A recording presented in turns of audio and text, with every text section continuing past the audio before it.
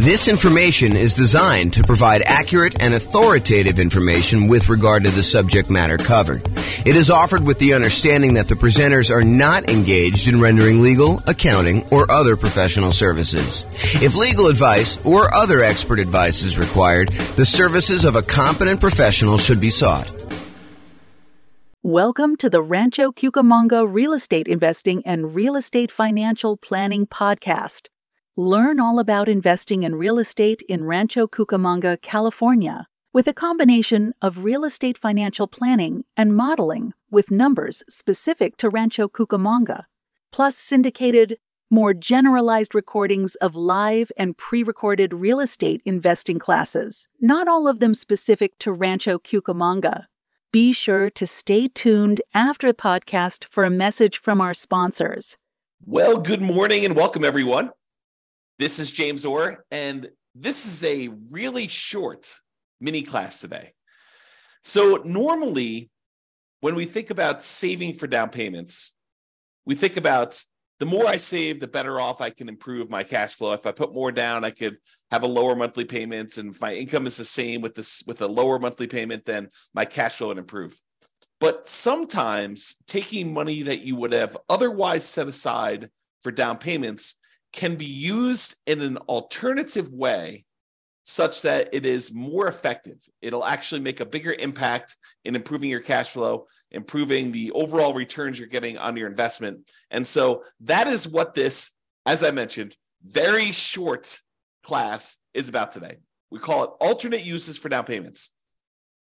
And it really consists of this one slide. So it's really short. So let's go over some different things about what you could do with down payments other than just put more down to improve cash flow. And I will mention one. Why don't I just jump right down to the bottom one first? And that is, yes, you could take the money that I'm going to talk about using to do other things with and put more down. And sometimes, as we discussed in a previous class where I talked about the returns you get from putting more down, sometimes putting more down gets you more than just borrowing less, right? Because the idea is if you put more down payment into a deal, you end up borrowing less, and the less that you borrow, the lower your monthly payment is on that property. And by doing that, you tend to improve cash flow. But putting more down can also have other impacts on your loan. For example, going from 20% down to 25% down when you're buying an investment property has a very significant improvement to the interest rate that you'll get from the lender. The interest rate you might get from the lender for putting 20% down might be, 6.5%. Where if you had gone ahead and put the extra 5% down and go from 20% to 25%, the interest rate may be 6%. So it might improve significantly by putting that extra 5% down. And in other cases, if you're thinking, hey, look, I was going to put 15% down, and if I put down 20%, I will improve my interest rate, which also happens. Going from 15% down to 20% also improves your interest rate. But the other thing that happens when you put more down is you don't have PMI anymore. You no longer have that private mortgage insurance. And remember, private mortgage insurance is the insurance that the lender charges, that the lender insists you get from a third party to protect them in case you default. Basically, what they're saying is, hey, look, I really want you to put 20% down. However, you want to put 15% down to buy this investment property. I'll tell you what I'm going to do. I will allow you to put 15% down, and I'll charge you a slightly higher interest rate for doing so. But in addition to that, because I don't feel protected enough with you putting just 15% down in case the world comes to an end and I have to foreclose on you because you decide not to make payments anymore and property values have declined, I want to be protected in that situation. So in order to protect myself, what I want you to do is I want you to pay this third party insurance company. You're going to pay them a premium, and the premium is going to be there such that if you actually force me to foreclose on you because you stop making payments or you do something else that forces me to foreclose on you, and I'm unable to sell the property and get all my money out, then they will actually come in and they will make me whole. So it's an insurance product that you pay for as the buyer for putting less than 20% down to protect the lender in case you default. So the lender says, hey, look, You want to put 15% down? No problem. I'll charge you a slightly higher interest rate, and I will require that you pay for PMI, and the PMI protects me in case you default. And so you end up paying PMI and also a higher interest rate if you put 15% down. Or you could put 20% down, and then you have a slightly better interest rate, and you no longer have to pay this PMI, which could significantly improve cash flow. Okay, so that is like the traditional kind of like fringe cases, the kind of like critical points if you decide to put more down for using down payment. Now let's look at some other things you might want to do with your down payment instead of putting more down. So right off the top, more reserves. You could take money and you could put it into an investment property. And the challenge with putting all of your money into an investment property as down payment is it's illiquid. Once you put money into a property, it is much more difficult for you to get at that money. And in fact, if you think about it, it's most lenders, and this may change over time. So, go check with your lender as to what's current at the time. But as of the time I'm recording this, March 21st, 2023, it is most lenders are requiring that you have 25% of equity. In other words, another way of saying that is 75% loan to value is the highest they will go to allow you to access money and equity. So if you want to access equity in your property, the highest they will allow you to go to is 75% loan to value.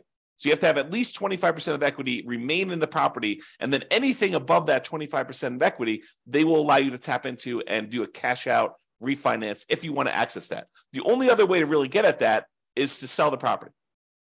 You could do some type of loan against the property, some type of cash out refinance, whether that's a traditional cash out refinance of the whole loan, or maybe you do a home equity line of credit and you go up to a certain dollar amount on that, and maybe they go a little bit higher than 75%, or maybe your particular lender will only allow you to go to 75%, or you could sell the property, get at that equity.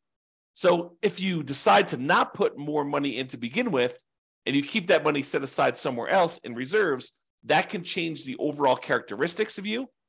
It can make you a much safer investor because you have all this liquidity reserves in case something happens to the property and you need that money. If you had to put it into a down payment, it's harder to access.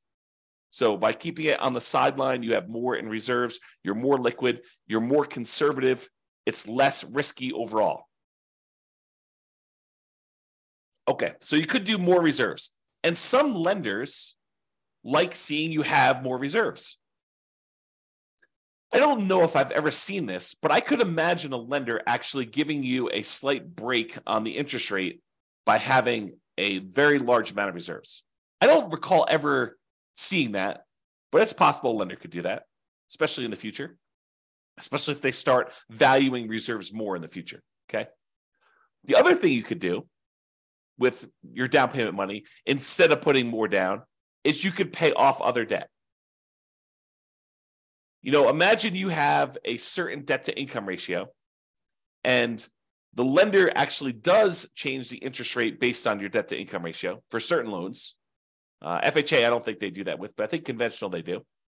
So, and I'm not a lender. I should tell you that right up front. Go check with your lender to make sure what I'm telling you is 100% true for your situation and whatever is current at the time. But I believe lenders actually do change your interest rate based on your debt to income ratio.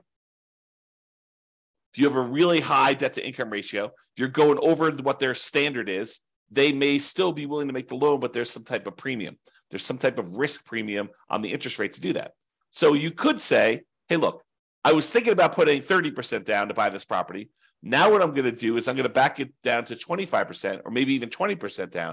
And I'm going to take some of that money and with the help of my lender to find out which ones I should pay off and which ones I should not pay off, because paying off certain ones can impact your credit score in an adverse way. You pay off the wrong thing. You close a account that was giving you a boost to your credit score by giving you a longevity rating.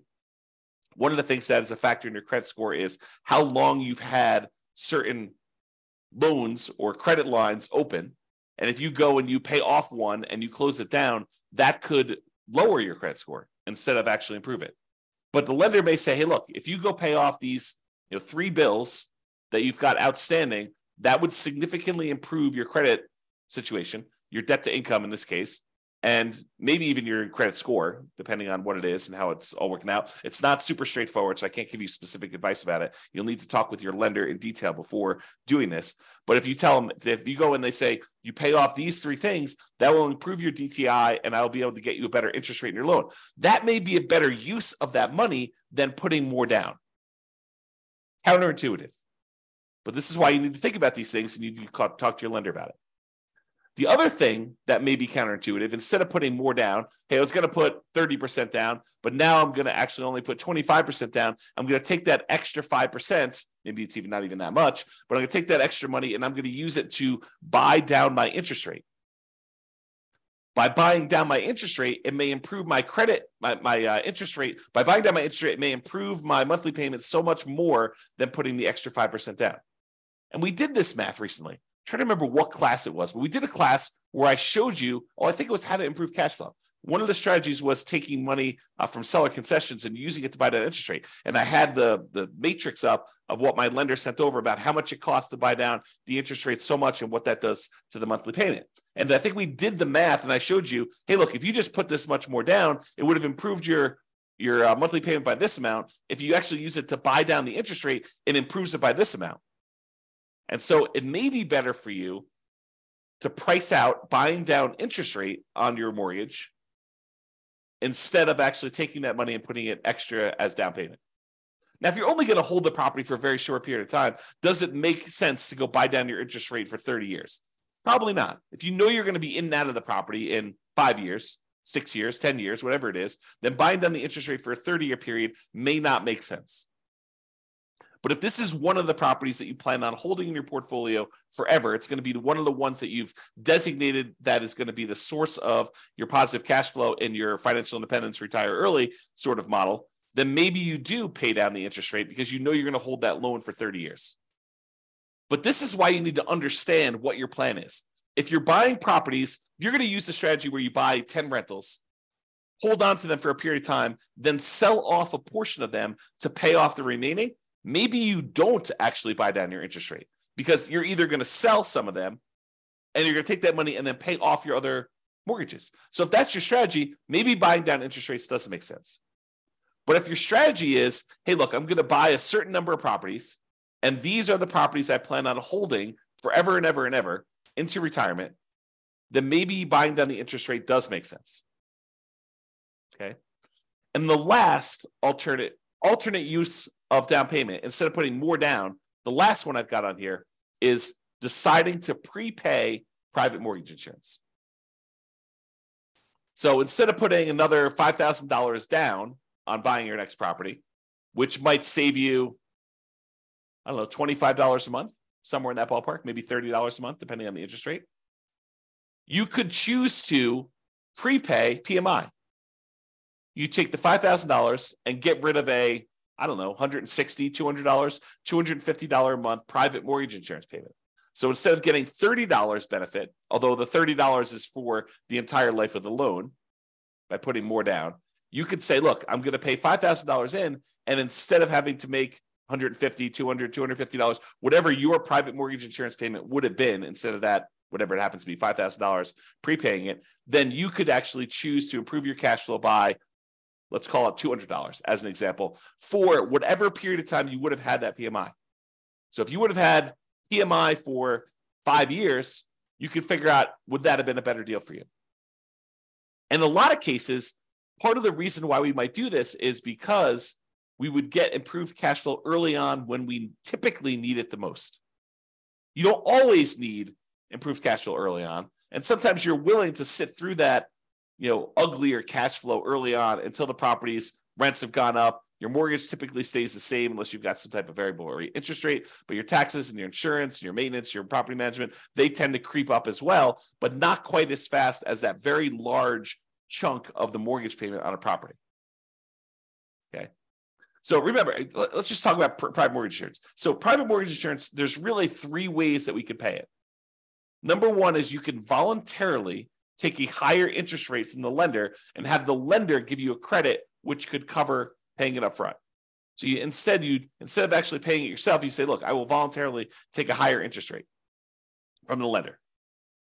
Okay, that's one way to pay it. The other way to pay it is monthly. You say, look, private mortgage insurance premium is $150, $200, $250 a month, whatever it happens to be. It's based on a whole bunch of factors, which we'll cover in the PMI class. But basically that PMI payment, it exists until you get below 80% loan to value, or with FHA, it never goes away. Okay. So you can do it monthly until you reach that criteria, or with FHA, it doesn't go away. You have to get out of that loan. You have to do a refi or sell the property, change out of the FHA loan in order to get rid of the PMI on FHA, which PMI on FHA is called mortgage insurance premium. It's called MIP, but same thing. It's an insurance premium to protect the lender. Okay. And then the third way is you could do a one-time lump sum upfront payment in order to get rid of the PMI. So those are really the three options. Sometimes they'll say, hey, look, you can pay a little upfront and we could lower your monthly payment for PMI. So you could kind of combine some of them if you really wanted to. But most of the time you're choosing one of the three as a discrete choice. Okay. All right. So that's all I got for you. So sometimes you thought money you were going to use as a down payment could be used more effectively in another area to improve your situation, to get better terms on your loan, or for you to look more attractive as a borrower, or for you to have a more conservative, safer approach in the case of more reserves. And focusing on down payment, it can be helpful, but be sure to take a more holistic approach and evaluate alternate uses to see if those serve you better.